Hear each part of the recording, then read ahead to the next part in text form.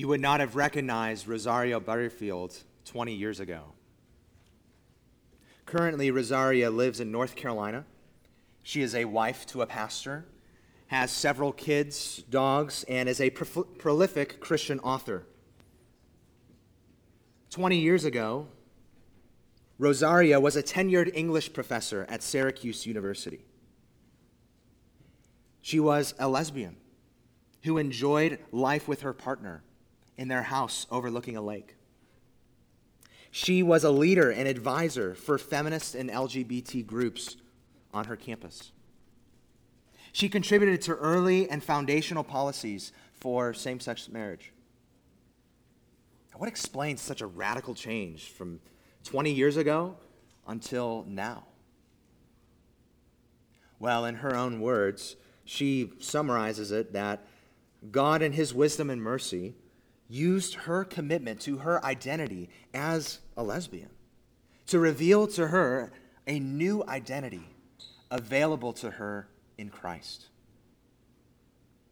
So, the story of that, going into a little bit more detail, and upon achieving tenure at Syracuse, Rosaria set on a new academic project, and one that was especially personal. She wanted to figure out, she wanted to explain why Christians, in particular groups on the religious right, supposedly hated people like her. So she spent a couple years researching and finally published her work. And that book received more notoriety than any of her previous works. And it also came with unique feedback. Some good feedback, some bad feedback. In one letter she received, she described it as the nicest criticism that she ever gotten. This letter was from a pastor in her hometown who invited her to study the Bible with him and his wife. And she said, okay. As an English professor, she wanted to study the Bible on its own terms. So Rosaria, Pastor Ken, and his wife met weekly for nearly 2 years. They constantly opened the door to their home, and she witnessed many others come in and out. And over those 2 years, they discussed the Bible, they discussed sexuality, they discussed everything in between. Now, this new habit of hers really concerned many of her lesbian and gay friend scholars. She described them as a loving community, but they were concerned about this. So for a time, she stopped her research and was ready to throw the Bible in the trash. But she kept going because she was captivated by something. And her, Pastor Ken, and his wife were all friends. So she considered what it would mean for her to become a Christian. She was scared of what she would have to leave behind. She loved the LGBT community. She described them as her family. Their homes constantly open. They went on vacations together. They had birthday parties. There was constant support, especially during the AIDS crisis. And she saw this level of community only sporadically in the Christian church. She would lose that. She would lose relationships. She would lose leadership and advisory boards. She would look insane to her friends. And it would appear to them that she was betraying them. She would leave behind things that she treasured because she found a greater treasure. She found the treasure of Christ, his redemption, and new life in him. Now, not every person's story is like Rosaria's. Not all lifestyles of sin are met with that kind and gentle response. Well, the point of her story that I want to emphasize is not what repentance for her looked like and how she now viewed her identity in Christ as compared to her sexuality, although that's a conversation worth having. Now, the point of her story I want to emphasize is how God used the fullness of the gospel displayed in the local church to save Rosaria. What I mean is this. Rosaria was met with more than a simple on-the-street gospel presentation. And friends, that is not to say that that's not bad in and of itself. And God uses that to rescue many people. In fact, gospel words are necessary. But Rosaria didn't just hear gospel words. She saw gospel life. She witnessed the gospel lived out among those saved by it. That's what drew her in. And that's what I want to present to you today. Life together as a church begins with believing in the truth of the gospel, of God's love for us, of his revelation of himself in his word, of Christ crucified and resurrected on our behalf. But friends, it's when we truly believe that, when we truly grasp it and understand it, and it takes root, that changes everything about how we live. That's the basic story of every Christian life. But God intends his beauty to be made known, his beauty to shine in a group of those who have that same redemption story living together. So we've talked about many different components of a local church and how the Bible presents a local church. But on the ground, street level, what does life together as a local church look like? Well, we should always be trying to answer that question. In fact, I won't answer all of it today.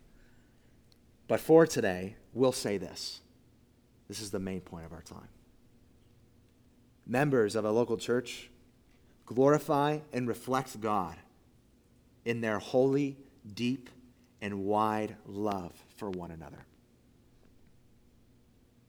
So going forward in our time together, we want to see what unites and fuels the kind of otherworldly community God intends for his church. In other words, we want to see how we must begin with the truth. And then we'll consider what it looks like for a church to love as God loves. And by no means will we be exhaustive in saying how we are to love one another. And we'll close by asking what it looks like when truth and love come together. What are its byproducts? So we start with the truth. We start with believing together. And one of the favorite word pictures of the Bible is that of a tree. The biblical authors use things like seeds and trees and fruits to describe different aspects of the gospel, to describe what a Christian is, to describe the Christian life. It's just all over trees. But if you look at any tree, you look at any plant or bush, each one of them had a starting point. I was thinking about it this week. Is if you've ever looked out at the back of the campus here, and the field, the trees there are magnificent. They're huge. And I thought, each one of those trees had a starting point. Each one of those trees came from a little seed. So what is that for us? When we talk about life together as a local church, we have to begin by asking, well, how do we get life in the first place? Well, if we don't begin with the source of life, then how can we have life at all? Well, the seed of our lives as Christians and of our life as a local church is none other than the gospel of Jesus Christ, given to us, not on our own initiative, but because of God's initiative. We see this all over the Bible, but I want to trace two different examples for us, and we'll return to them throughout our time. One from the book of Acts, one from the book of Ephesians, how the seed and source of life for us is the gospel. So turn to Acts chapter 2. You'll find that on page 911. Acts chapter 2, if you're looking at this Bible, which you'll find in the pew rack in front of you, you'll find that on page 911. In this chapter, we're specifically going to look at verses 42 to 47. This chapter describes the church in the city of Jerusalem. So we're going to start in verse 42, and I want us to see first the final product of the tree. We're not going to notice the seed yet. We're going to notice the final product. I want us to see the tree in full bloom and then work backwards and notice where it all came from. What is its source? So Acts chapter 2, starting in verse 42. And they devoted themselves to the apostles' teaching and the fellowship, to the breaking of bread and the prayers. And awe came upon every soul, and many wonders and signs were being done through the apostles. And all who believed were together and had all things in common. And they were selling their possessions and belongings and distributing the proceeds to all as any had need. And day by day, attending the temple together and breaking bread in their homes, they received their food with gladness and generous hearts, praising God and having favor with all the people. And the Lord added to their number day by day those who were being saved. So here's the tree, full bloom. And what do we see? It's a picture of new, radical, and loving life together. These people are zealous to learn. They're zealous to live out what they learned, to live generously, to bring more people in. But how did that tree begin? Where did it all start? Well, it's easy. You just read earlier in chapter 2. It begins with God's initiative to give life through his word of the gospel. So before this final part of Acts chapter 2 came a sermon from Peter, who preached Christ crucified and raised, bringing victory over death and forgiveness of sin, preaching that good news of the gospel. And so the final bloom of their life together as a church got its start with new life in the gospel of Jesus Christ. Jesus' life, death, and resurrection in our place, and hearts made new by his Spirit. That's the seed and source of life. And friends, we see the same thing in other places. Go ahead and turn to Ephesians chapter 2, page 976. Again, we want to see first the final bloom. Ephesians chapter 2, and we'll pick up in verses 15 to 18.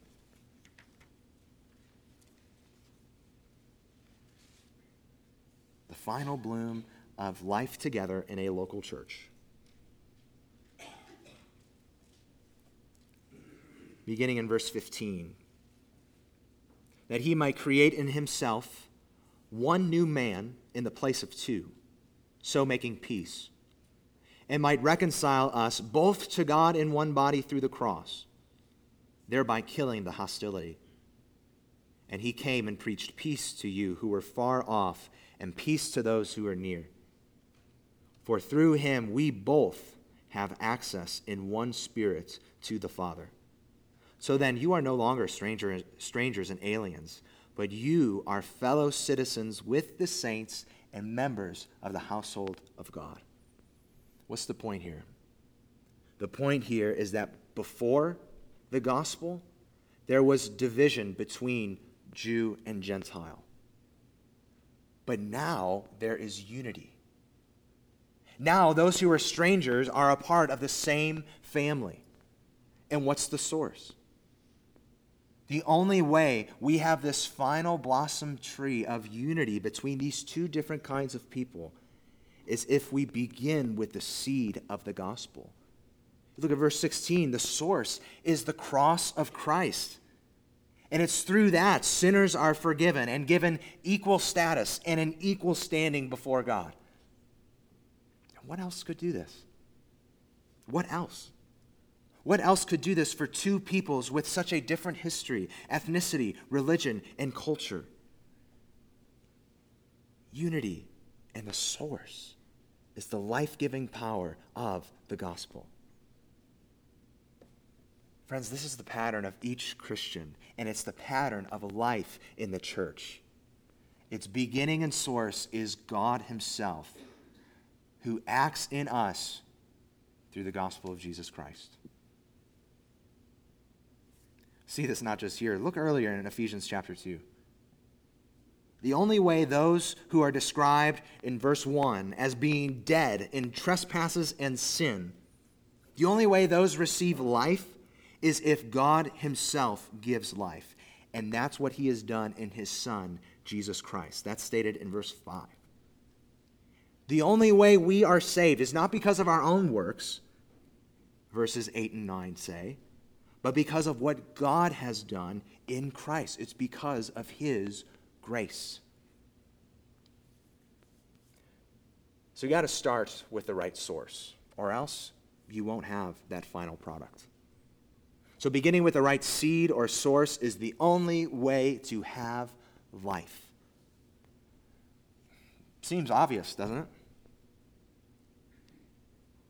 But it's easy to give the appearance of life that stems ultimately from a source besides the God-given gospel.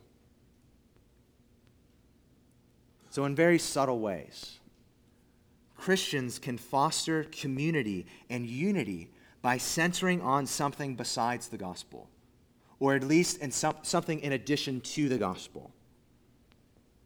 So for example, one author gives these examples. Christians may build community by centering on similar life experience. Singles groups, newlyweds, young professionals.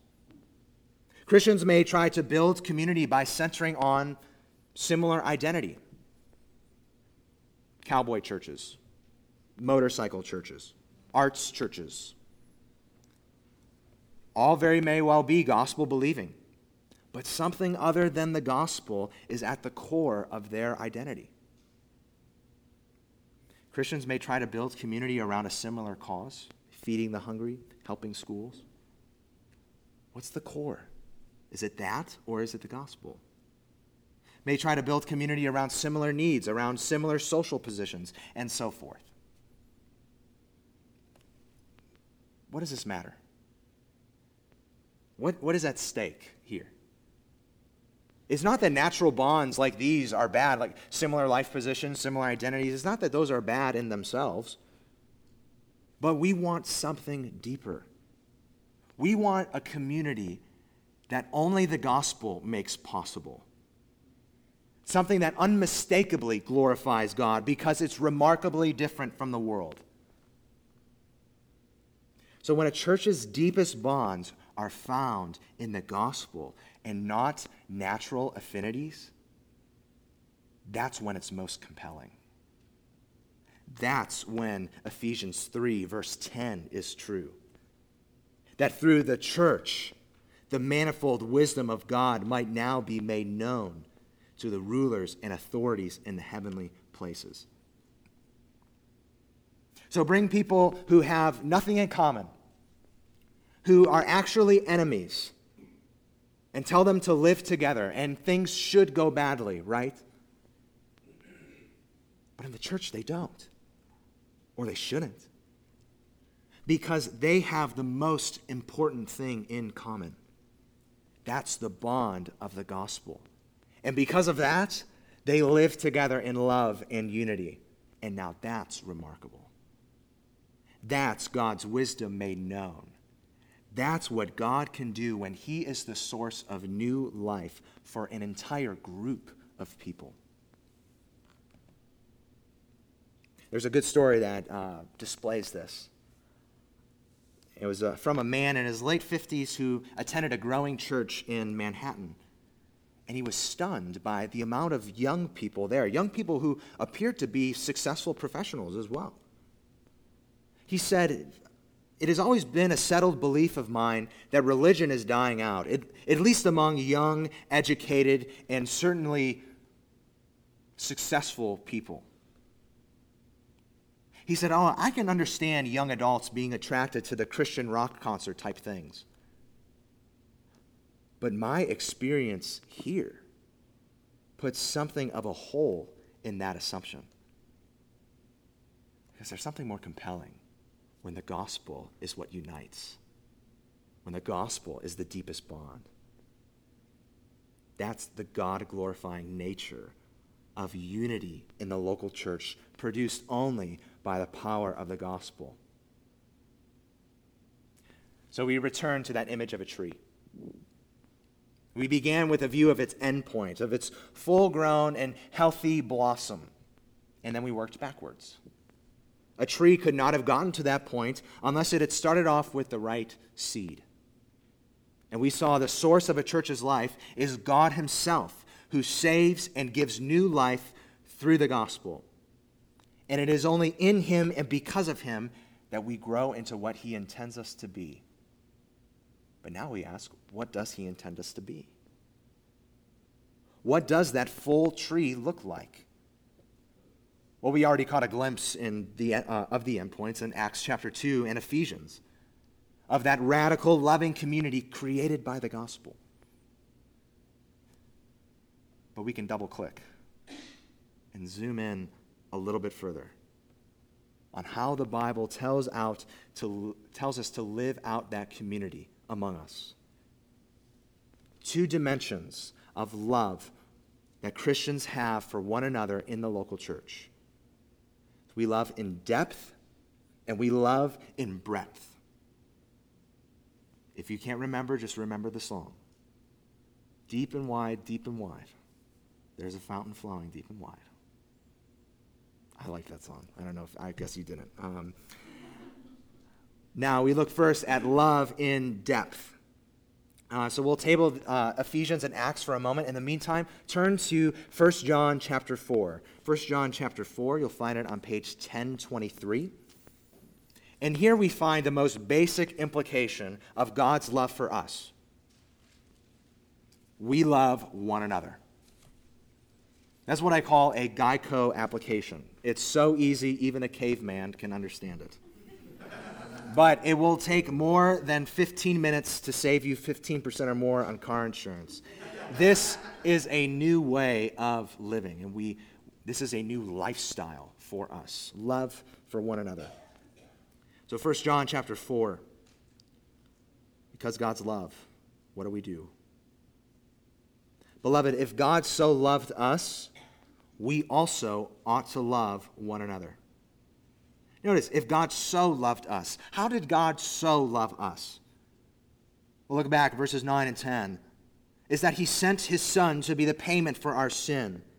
And it's not that we earned that love. He chose to give it while we were sinners against him. So how are we to love one another? Like God has loved us in the gospel. That's the pattern. A deep, sacrificial, self-giving, gracious love.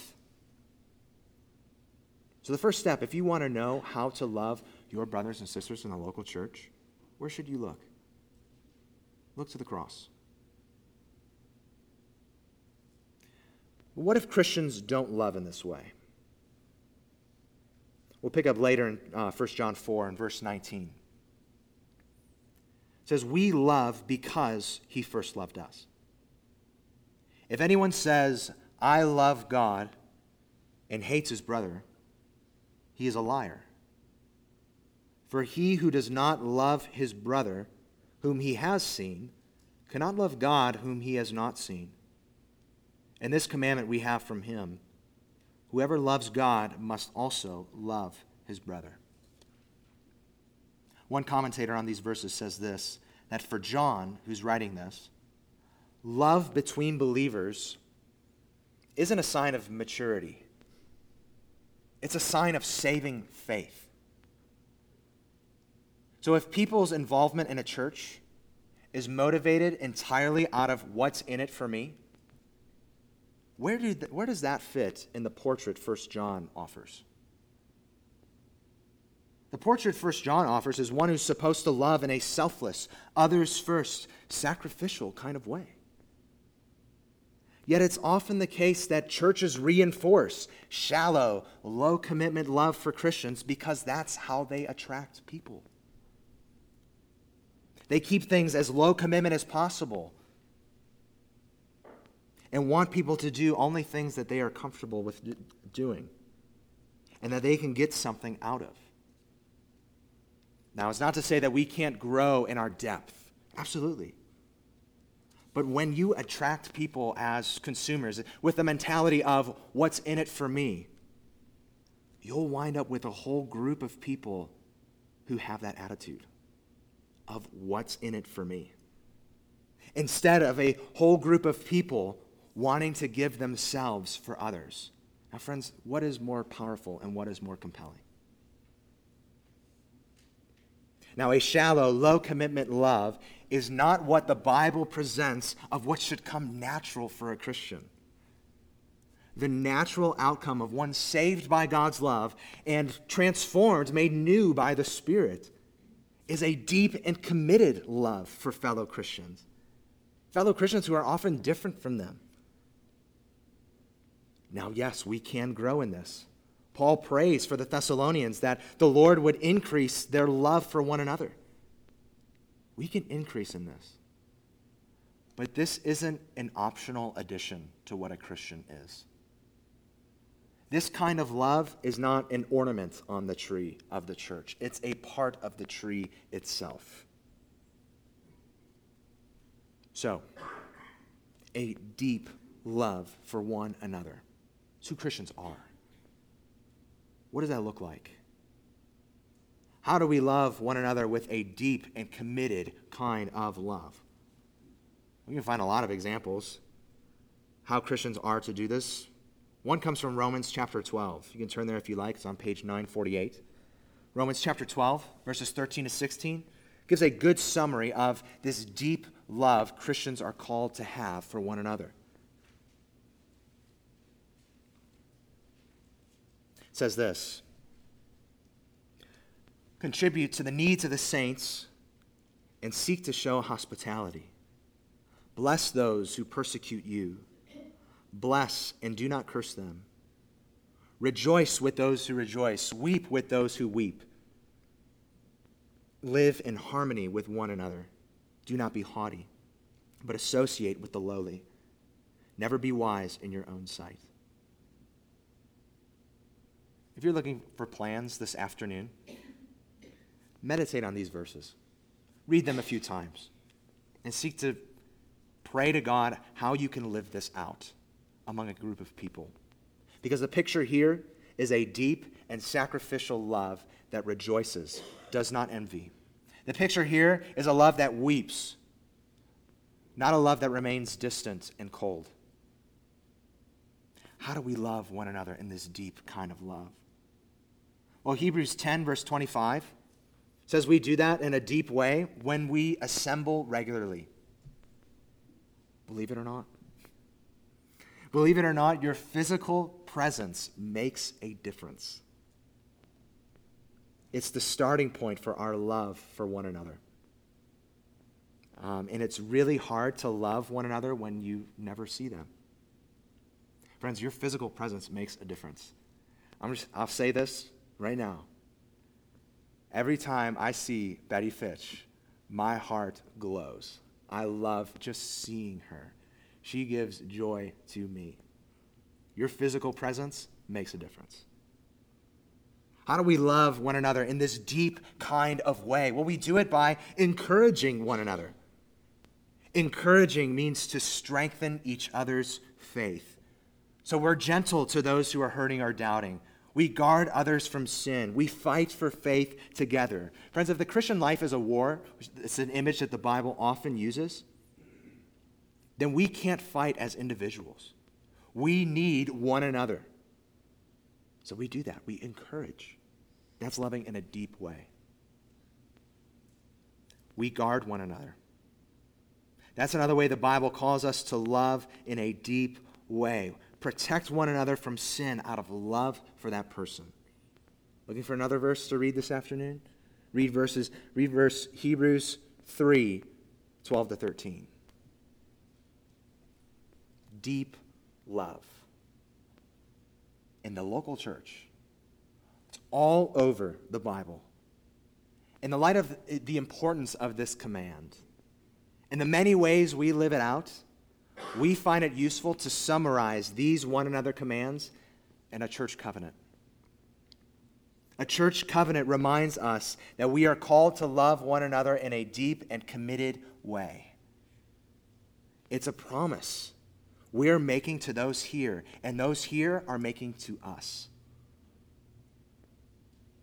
So, as a side note on this deep and committed kind of love,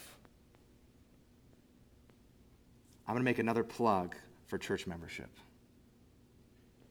This is not a hobby horse, I promise. This is a legitimate implication of this deep and committed love.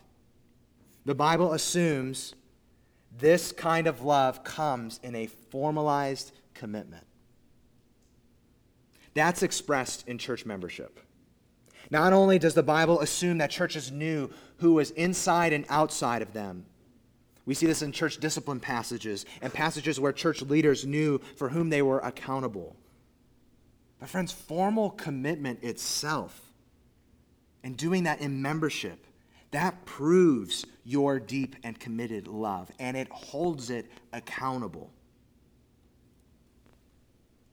We can think of it like this. Saying you'll love those in the church the way you're supposed to, the way we are called to, in a deep and committed fashion, saying you'll do that, but refusing to formally commit to doing that in membership, is like saying to your significant other, I don't need a piece of paper that says we're married to love you. That's misunderstanding that the marriage vow is more than a vow. It's also a test.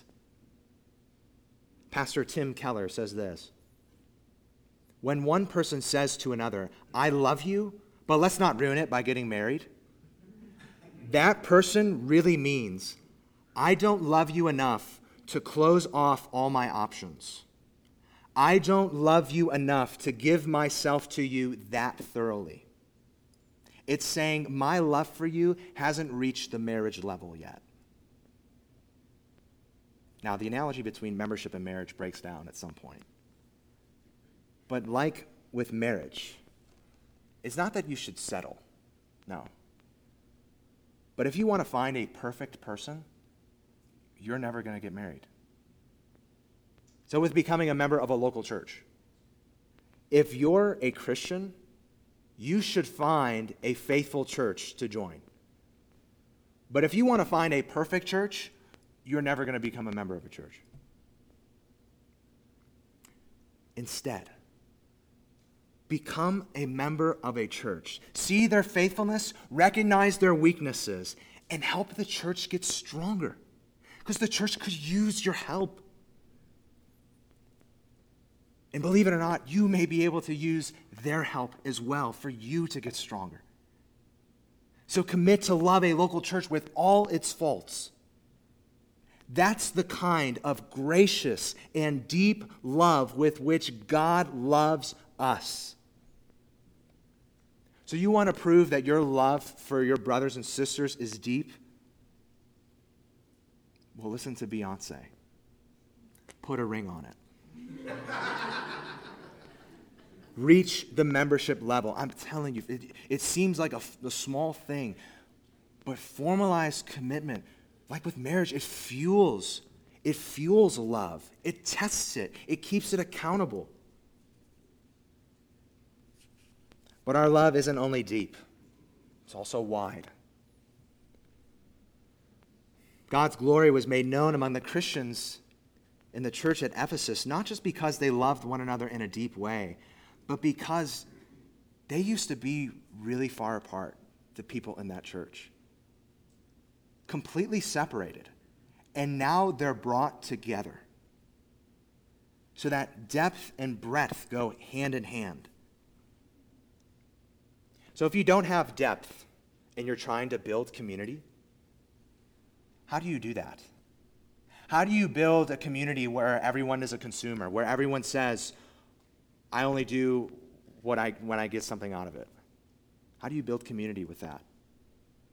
Well, you have to rely on something else besides the gospel. You have to offer things that people do only because they get something out of it. Community then becomes a bunch of independent pockets of people that look just like one another.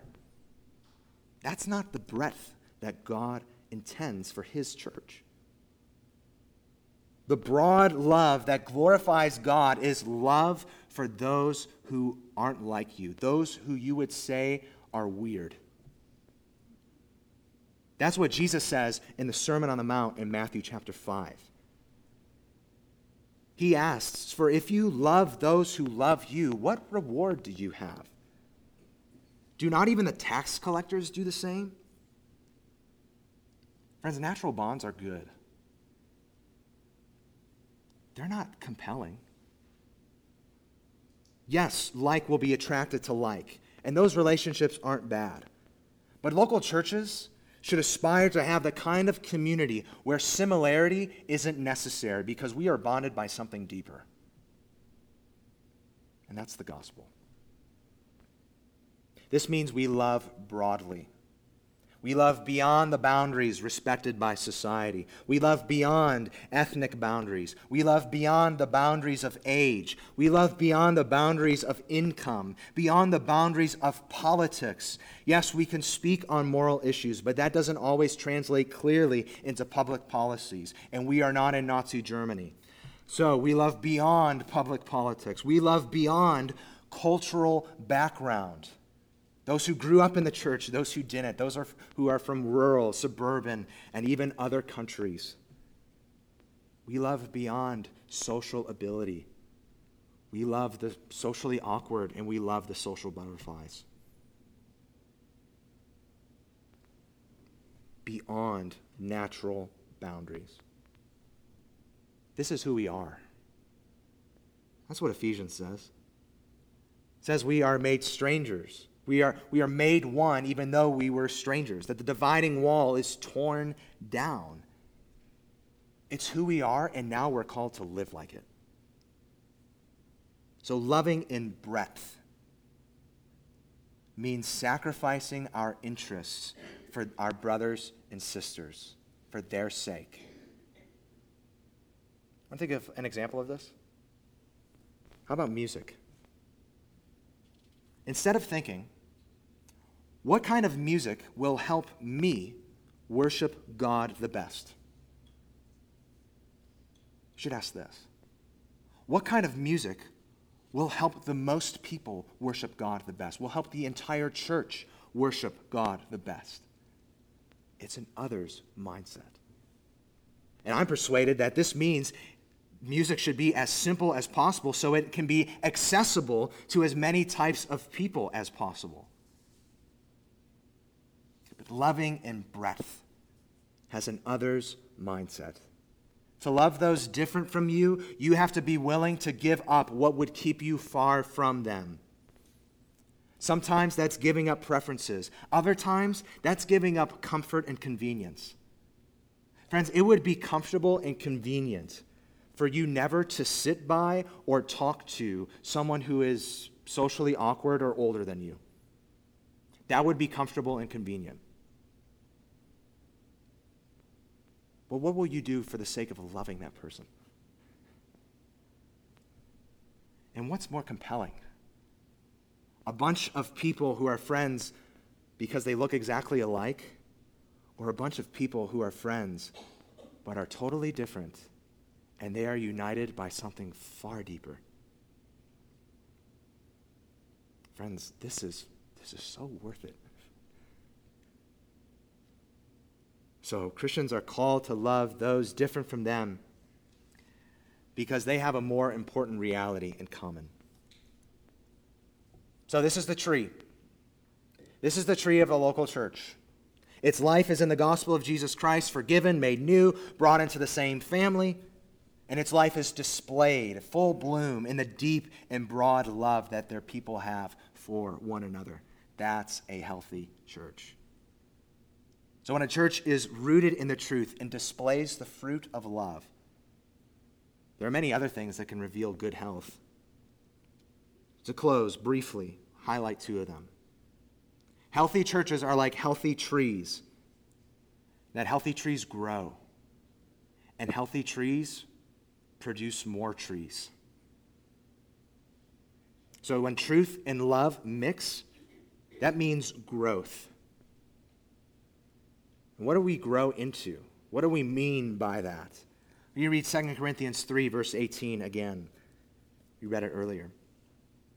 And we all, with unveiled face, beholding the glory of the Lord, are being transformed into the same image from one degree of glory to another. For this comes from the Lord, who is the Spirit. In other words, growth means looking more and more like Christ, continually transforming into his image. And we don't just do that as individuals. We do that together as a church. And where does that growth come from? Who is it that gives the increase? It's from God. It comes only from God. And speaking in his previous letter, Paul told the Corinthians that he sowed the seed of the gospel, Apollos watered, but God gave the increase. Writing to the Thessalonians, Paul thanks God for doing what? For growing their faith. God is the one who gives the growth. And how does he do it? Like he's always done it. He does it through his word. That's the pattern throughout the Bible. God speaks and God gives life. God grows churches through the preaching of his word, preaching that explains and applies the Bible. And we want to preach in a way that equips everyone to apply it to themselves and to take it to others. Others here in this church and those even outside the church, so that the sermon is more than a snowball that I throw at each one of you. But that snowball can become an avalanche. God grows us to be more like Christ through prayer. Friends, Jesus has won us access to the throne of grace. So we draw near. If we know that this is how God will grow us, then would you love your fellow church members and your church as a whole by praying for them? By praying for specific individuals and praying for the church as a whole. Pray for our unity, that we would love one another well. Pray for faithfulness. Pray for your elders. Pray for a hunger for the word. Pray for deep relationships. Pray that we would be better at praying. Pray for financial provision. Pray for healing. Pray for holiness. We could keep going. And if we're honest, when we look at our lives, the risk is not that we are praying too much. The risk is that we aren't praying enough. God gives the growth. And he does it through our love for one another. That's why all these one another commands are here throughout the Bible. And this doesn't have to be complicated. Think of the opportunity you have at each gathering of this church. You could just start there. Just start at that level. How will you take advantage of it? How will you take advantage of Sunday? How will you love deeply? Will you take initiative and ask good questions?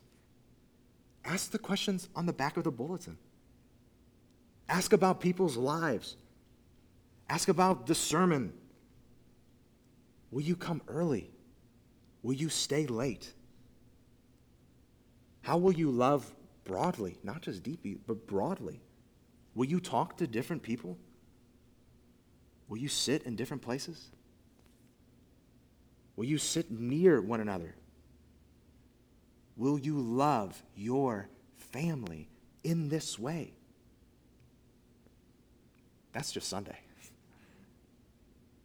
Friends, it would be easy not to do this. It really would. But think of what God would do if we did it. God gives growth. And God giving growth through all these ways amounts to us looking more and more like his Son. It amounts to us denying ourselves and denying sin more and more and building in ourselves a desire for the Lord. Last thing, I promise. God delights in his own glory. He delights in his holiness, and we reflect him by seeking growth in holiness. But God also looks outward. So when truth and love mix, they make a church look outward. God himself looks to bless his people and draw others to be a part of his church. And we reflect him not just by looking inward, but by looking outward. Looking to others in the church to see how we can love them and how we can help them, how we can build them up. We look outward to our neighbors as ambassadors of Christ with an amazing message to carry. Freedom, reconciliation, new life, new hope, and it's through faith, not earned. And we can bring others in to be compelled by this kind of community. Outward focus. And we look outward to other churches. Hope for new ones to be established and pray that they would be established in health, in holiness, in truth, and love for one another. We look outward to nations that don't have access to the gospel by praying, providing support, even sending those there. So a healthy church is one whose roots are in the gospel, who blooms into love for one another, that grows in holiness and faces outward. When I played baseball, whenever I got into a hitting slump, I would try to solve the problem in a variety of ways. So maybe it was a different mental approach. It was lacking confidence. Maybe it was a timing thing. I had trouble with the curve. Maybe it was equipment. I could just try a new bat or new batting gloves, and that'll solve it. Most of the time, it was something wrong in my fundamentals. The basic components of a swing.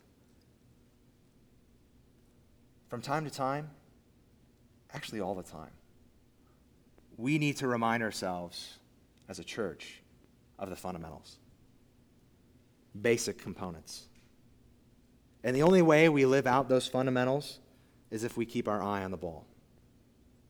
Is if we keep our eye not on ourselves, not on our own glory, but keeping our eye on Christ. He is the center of our life together. Let's pray. Lord, all glory be to you, and you alone. Lord, we would not be who we are now if it wasn't for you. Without you, we are dead in our trespasses and sin. Without you, we don't have life. Without you, we don't grow. Without you, we don't love one another. Without you, we are overly focused on ourselves. God, what we are saying is that we need you for all this. So God, give us strength and help us. We pray not for our own sake, but so that your glory and beauty might shine in us. And we pray in Jesus' name, amen.